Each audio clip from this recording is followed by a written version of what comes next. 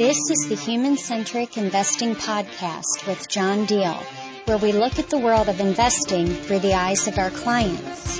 Take it away, John.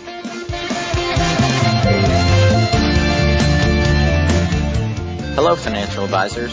This is John Deal, Senior Vice President of Strategic Markets at Hartford Funds. Welcome to episode 33 of the Human-Centric Investing Podcast. Joining me again for this podcast is Annie Duke. This will actually be part 3 of our conversation with Annie. So if you haven't heard the previous 2 podcasts, it would probably make sense to go back and listen to episode 31 and 32, because this one, Annie, I think is kind of the grand finale. We've talked about a lot of concepts around resulting and some of the negative impacts on decision making. We've talked about kind of envisioning what it would look like if we met our goals, but maybe more importantly, envisioning what it would look like in the future had we not met our goals, and some of the things that we might have done that led to us not achieving our goals, so that we could kind of think about how we would deal with these things. So in this episode, Annie, I'd like to talk to you about the things that advisors and clients can put in place based on all these discussions that we talked about, these concepts. I know in your book and in your concept, you have something you call a Ulysses contract. So, bridging off of what we talked about last time in terms of doing premortems and postmortems, what is a Ulysses contract and how does it relate to that whole conversation? Yeah, so for people who are familiar with the Odyssey, obviously the Odyssey is, by Homer, an ancient Greek poet. Very famous story. Odysseus is trying to get home to Penelope, his wife. He's, sailing. He's got a crew, and he knows in advance that there are going to be some obstacles in his way. So we can think about that as he's done the pre-mortem work, right? Like he's identified, there are going to be some obstacles in my way, and I'm going to have to deal with those obstacles. So for example, like one of the obstacles that's in his way is, Scylla and Charybdis. It's where we get a rock in a hard place, where there's going to be a fork in the path, and neither of them is particularly good. They're both actually really hard to navigate, and both can kill you, and he has to sort of decide which side he's going to go down in advance. But for the purpose of Ulysses contracts, the key obstacle, the key challenge that Odysseus is going to face is the island of the Sirens. So Odysseus has been told through myths from other sailors that there's an island of the Sirens. The Sirens are these beautiful creatures that sing a song that is so irresistible to any man's ears that a man will not be able to resist steering the ship toward the island in order to get to the Sirens and their song. And if you do that, the rocky shoals that surround the island will break the ship apart, and it will be certain death. So if you steer the ship toward the song, which is what the Sirens are calling you to do, you will die. So Odysseus knows this, and he says, well, what can I do in order to make it so that I don't do that I don't actually steer the ship? So he does 2 things. One is he puts beeswax in the ears of his crew. So now his crew can't actually hear the song. But he wants to actually hear the song, but he doesn't obviously want to steer the ship toward the shoals. So what he does is he has his crew bind his hands to the mast. And by binding his hands to the mast, what it means is that no matter how much he has the desire to act on this temptation, he can't actually do it. So he can't actually grab the wheel of the ship, the steering wheel of the ship, and turn toward the Sirens. So by doing this, he actually gets past the Sirens safely. So this really sets up for us, the idea of a Ulysses contract. So why is it called a Ulysses contract? I just told you a story about Odysseus. The reason is that the Roman name for Odysseus is actually Ulysses. I'm not actually sure why it ended up being Ulysses contract instead of Odysseus contract, because obviously Odysseus is much more famous. Maybe Ulysses is like easier to spell or something. I think it's easier to say. That's probably what it was. All right, so now we have a Ulysses contract. Ulysses and Odysseus are the exact same person. So we can generally think about, now we can see this combination of premortems and then Ulysses contracts, right? So Odysseus basically does a premortem. He knows the temptation that's going to be lying in his path in the future. And now he does something in advance that prevents him from acting on that temptation. So let's think about a really, really simple Ulysses contract that a lot of us use in our lives. If I'm going to a place, a cocktail party, or I'm going out to dinner where I know that I may drink wine, I will take a ride sharing service. I'll just Uber there. And back in the day, you used to give your keys to somebody. You would have like a designated driver. People don't really need to do that anymore because now we have ride sharing services like Uber and Lyft, which is now the new designated driver. But those kinds of things were very, very good examples of Ulysses contracts. If I imagine something going really wrong, if I imagine that I might get in a car drunk, how do I prevent that from happening? So you bind your hands by handing the keys to somebody else, or you bind your hands by actually not taking your car to the bar in the first place, understanding that in that moment when I've had a few glasses of wine, I'm unlikely to be a very good judge of whether I should be driving or not, just as in that moment when Ulysses is hearing the Song of the Sirens, Ulysses is going to be a very poor judge of whether he should steer the ship toward the rocky shoals or not. So now we can think about this in terms of like the last discussion that we had. If we know that when the market is down, that we're likely to panic and move our money into cash or bonds, we can think in advance now because we've seen that temptation, we've seen that bad decision sitting in our path. We can think in advance about, well, how can we actually reduce the chances? How can we reduce the chances that we're actually going to react to that in that way? What kind of hand binding can we do? Likewise, if we know that when some sector is really hot, say some commodity is just going through the roof, or the tech sector is like going crazy, or just stocks in general are booming. And we know that we might be tempted to move our money into different asset classes or into different sectors, or maybe into a particular stock. If we know that those temptations are going to lie in our path when things are actually going well, that we're going to want to kind of get in on it, we can think about what can we do in advance that can prevent us from actually reacting that way. And that answer is going to be different for different people, the way that you actually handle those things. But that's exactly the kind of thing that you want to go through with your advisor. And there's certain things that we know help. So, for example, if you can get the client to agree in advance, having really walked through this with them, to agree in advance to not check their portfolio so often, then that's really helpful. So what we want to do is kind of hide those things from view. This would be kind of the beeswax method, right? We want to get some beeswax into the crews of the ear, we want to get some beeswax into the ears of the crew so that they simply can't hear the song. Not checking your portfolio so often is a way to get beeswax in your ears. If you don't see it, you won't react to it.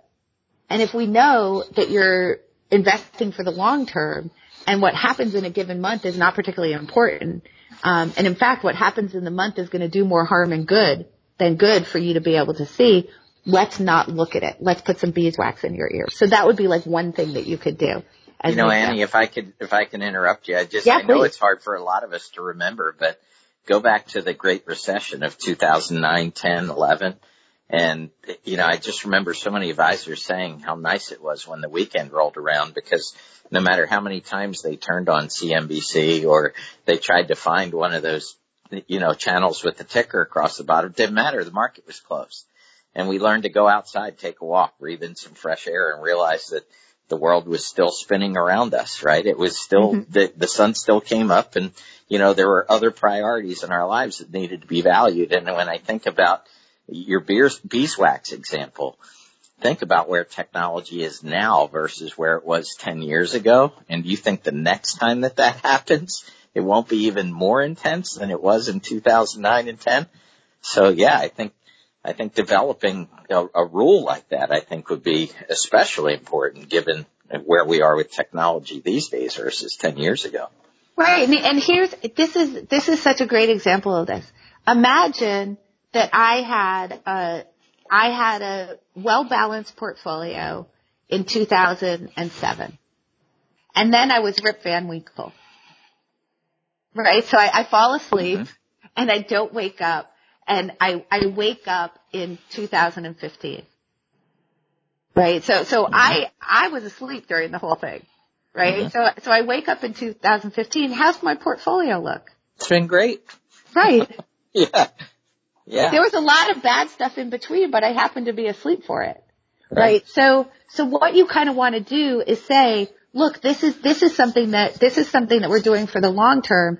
We're going to schedule when we're going to evaluate this, and it's not going to be very often, because what happens on a given day is super irrelevant. It's only going to cause you harm. It's not going to cause you any good.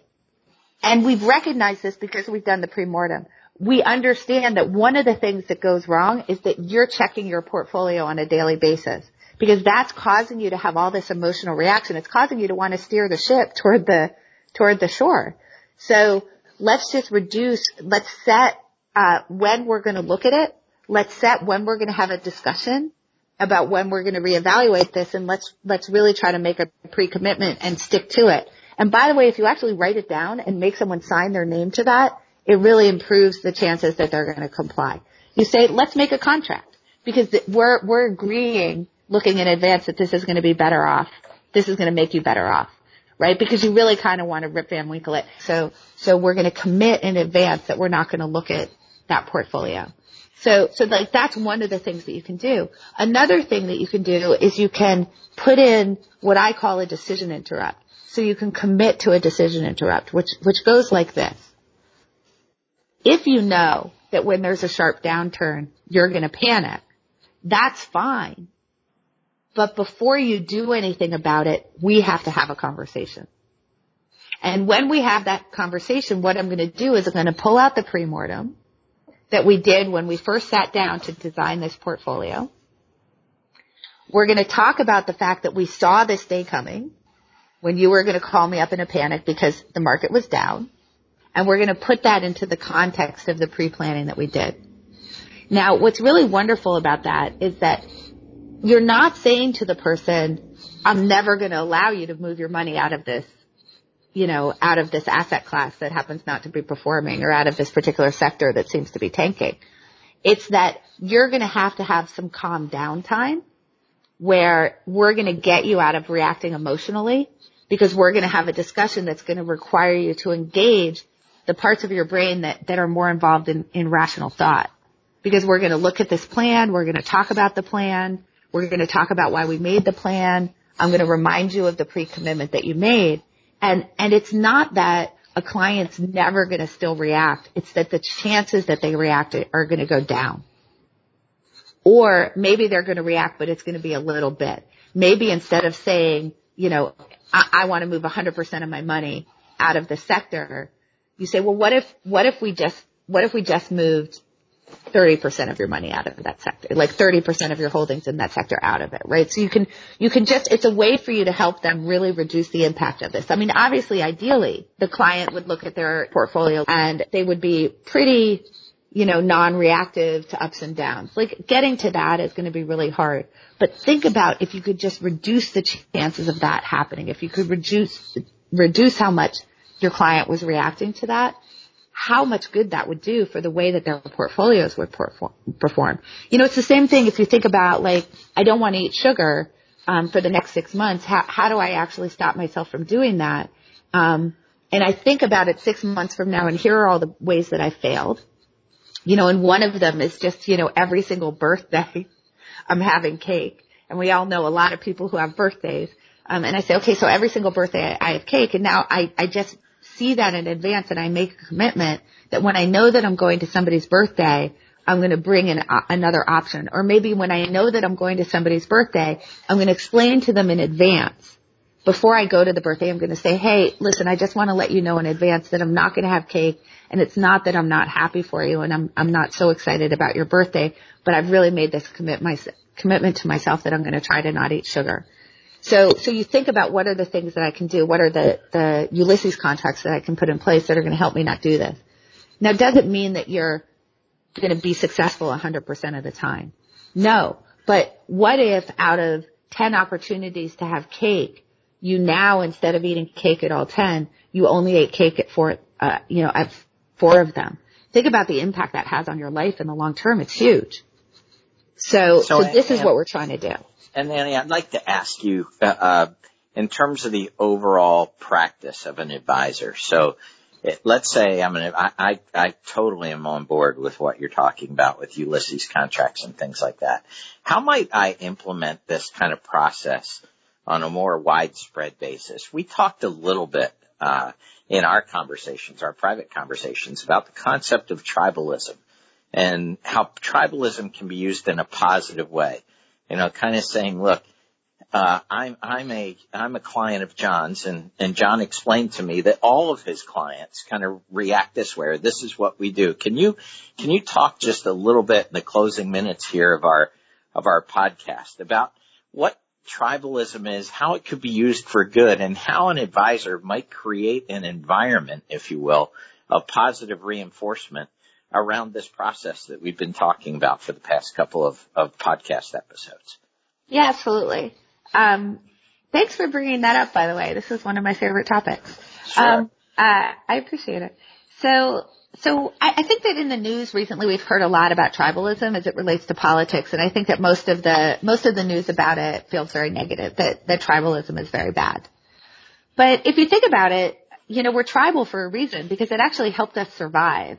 So as animals, like if we think about our physical selves, we're really 90-pound weaklings compared to other animals that are of our size.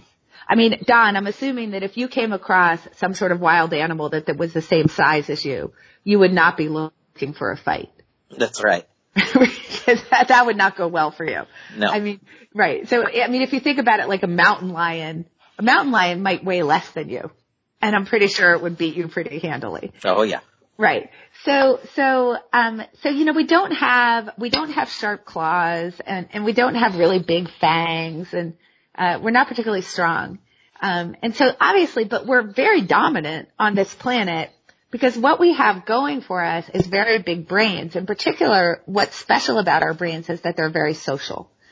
So, you know, as the human species was evolving, we formed these kinship groups, you know, these tribes, generally related genetically in some way by kin, where we were sort of protecting our gene pool together, and we banded together into this social structure that helped us to fight off these beasts that were stronger than us.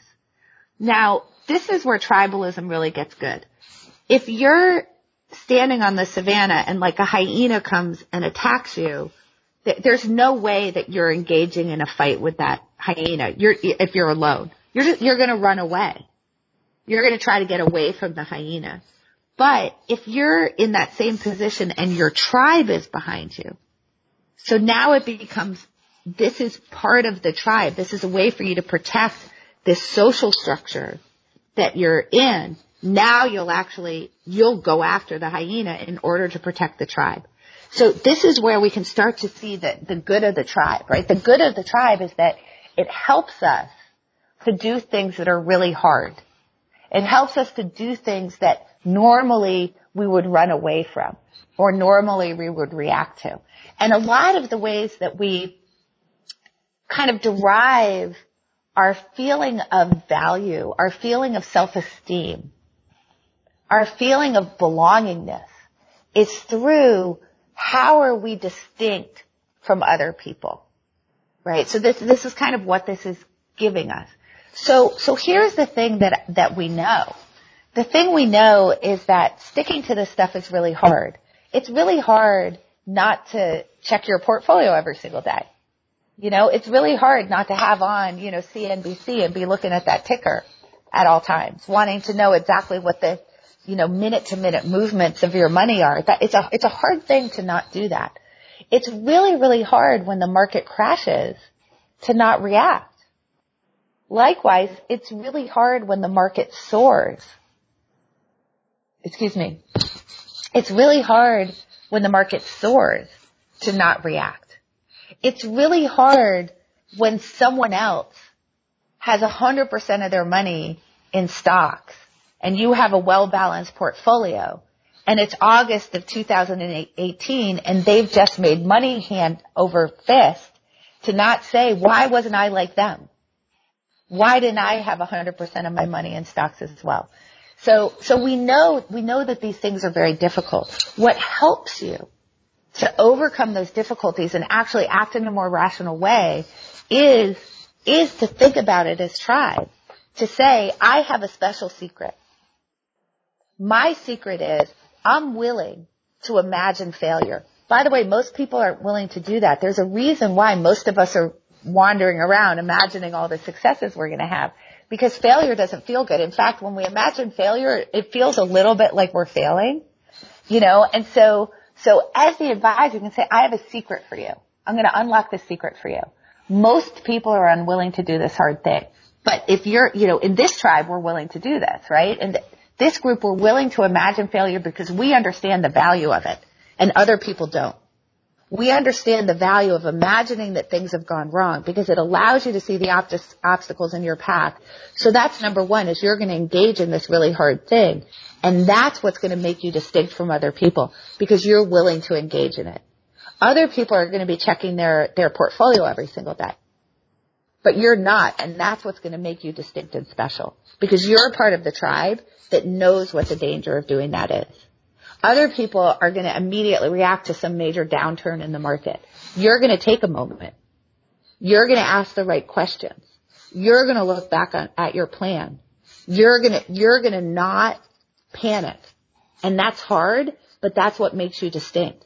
And when your buddy is crowing about how his portfolio did in August of 2018 because he was way over allocated to stocks, you're going to see that he's not part of the tribe, and you're going to know the danger he's putting himself in, as opposed to thinking, why not me? Why couldn't I be that person? Because you're going to know you don't want to be that person because that person doesn't have the right plan. And that's what's going to make you distinct. So I think that when you describe it as this is what this team does, this is what we do because we have a secret and we're doing things that are really, really hard for other people. But what we know is that in the long run, people who are part of this tribe, this is how they end up doing. And people who are part of the tribe that are crowing about how their stocks are doing in August of 2018, by the way, in the long run, look what happened. But this is why they do it. This is why this happens to them. Because they don't have the secret. They're not willing to do the hard work in advance of thinking about failure.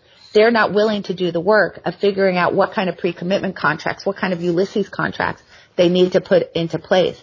They're not willing to do the work of actually avoiding those temptations to check their portfolio, avoiding the temptation of moving your money around when one sector's soaring or one's not, and so on and so forth. And when you actually think about it that way, from the sense of you belong to this group that has this secret, and it makes you distinct from people who don't have the secret, that's what allows you to run at the hyena instead of run away from it. And Annie, I just think, I've seen so many presentations on developing value propositions over the past 10 years. I can't even begin to count. But if the advisors listening to this really sat down and started thinking about, how being a part of their practice differentiates their clients from others, or if they were to develop rules and practices about how members of our team, people who belong to our practice, how they react differently than the world around them. I mean, imagine having a conversation with a client that not only where you describe your own value, but where you also describe some expectations of the client who is coming into your practice. Yep. It almost is getting them to put some skin in the game, right? It's not just a one-way street. It's a kind of a two-way street where both parties have something to offer. And I just don't think, Annie, I've ever heard that conversation really happen in the context of financial services that, as we just described. But I think it's incredibly valuable for advisors to think about. Well, and I think that actually, I mean, when you talk about value, it makes it so much clearer. You know, I mean, everybody's kind of dealt with, advisors where the standard thing is, what are your goals? How much money do you have to invest? How much do you make? What are your assets? So on and so forth. How many children do you have? How close are they to college? How much is this going to cost me? And how long is this going to take? Right. And then the advisor says, okay, here's what I recommend. Right. But when you really look at the client as a partner in the process, what happens is that the client is definitely more invested in the relationship because they're part of the relationship, right? You're saying, in order for you to be in this relationship with me, I'm going to ask some things of you. I'm going to ask you to agree to certain things. That raises the value, that's value. The client definitely sees that as value. Okay. And now they're actually much more likely to stick to it. And then what's going to happen? Now, because of this advanced work, because you've said, here's what I'm going to expect of you. I'm going to do a whole bunch of stuff. I'm going to be your partner in this. I'm going to help you see the obstacles in your way. I'm going to help you see the decisions that could go wrong and right. I'm going to help you think about what are the appropriate hedges. How should we have given what your goals are? I really know this landscape and I'm going to help you figure out how to actually allocate your money. But you have responsibilities also. And here are the responsibilities about how I'm expecting you to engage in this process. Now, they're much more likely to stick to it. Why? Because you've made them part of your tribe. You've created these agreements. You've made it much more likely that they're going to stick to it and less likely that they're going to make the kind of common errors that we all know cause people to underperform, what they would do if they just didn't touch it.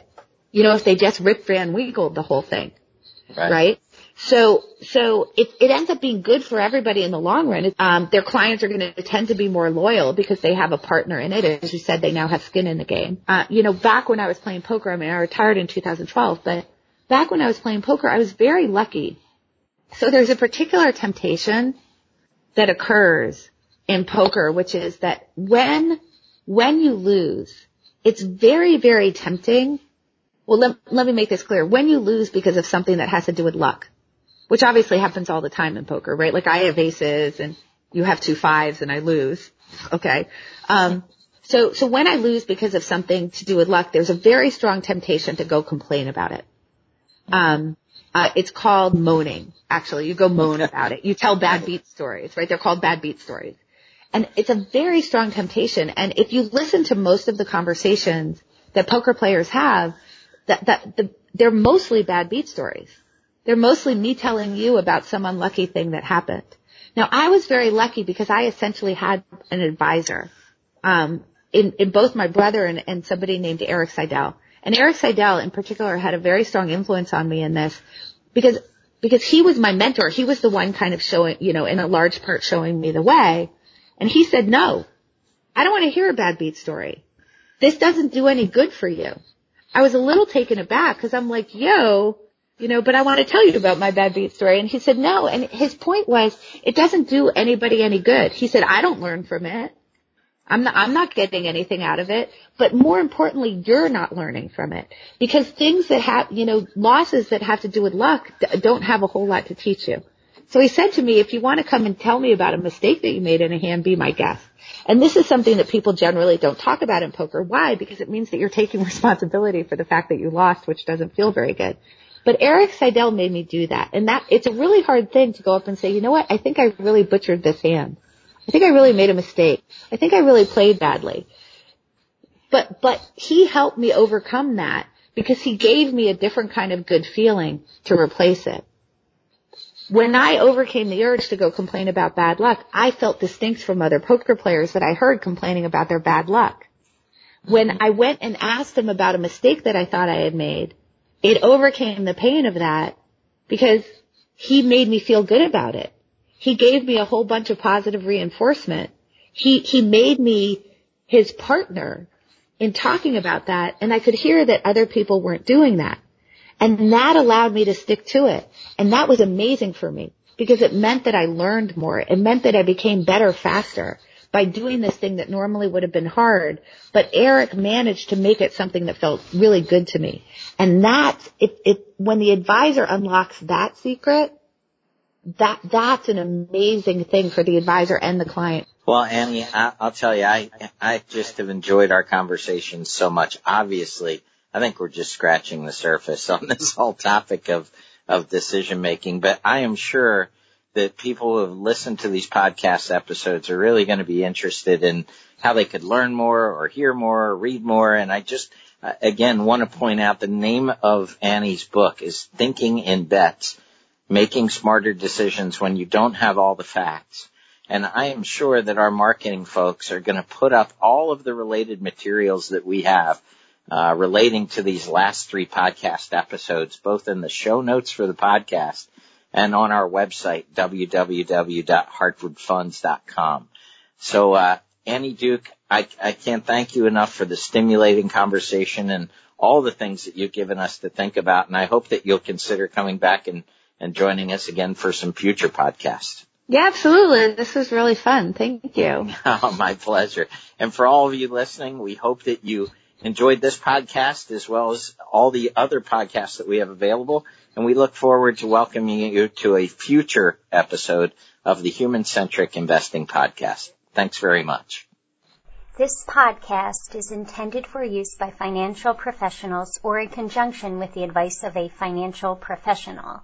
It is intended to be educational in nature and should not be construed as individual investment advice or a recommendation or a solicitation to buy, sell, or hold any security or to adopt any investment strategy. It does not constitute legal or tax advice or fiduciary advice pursuant to ERISA rules. Annie Duke is not affiliated with Hartford Funds.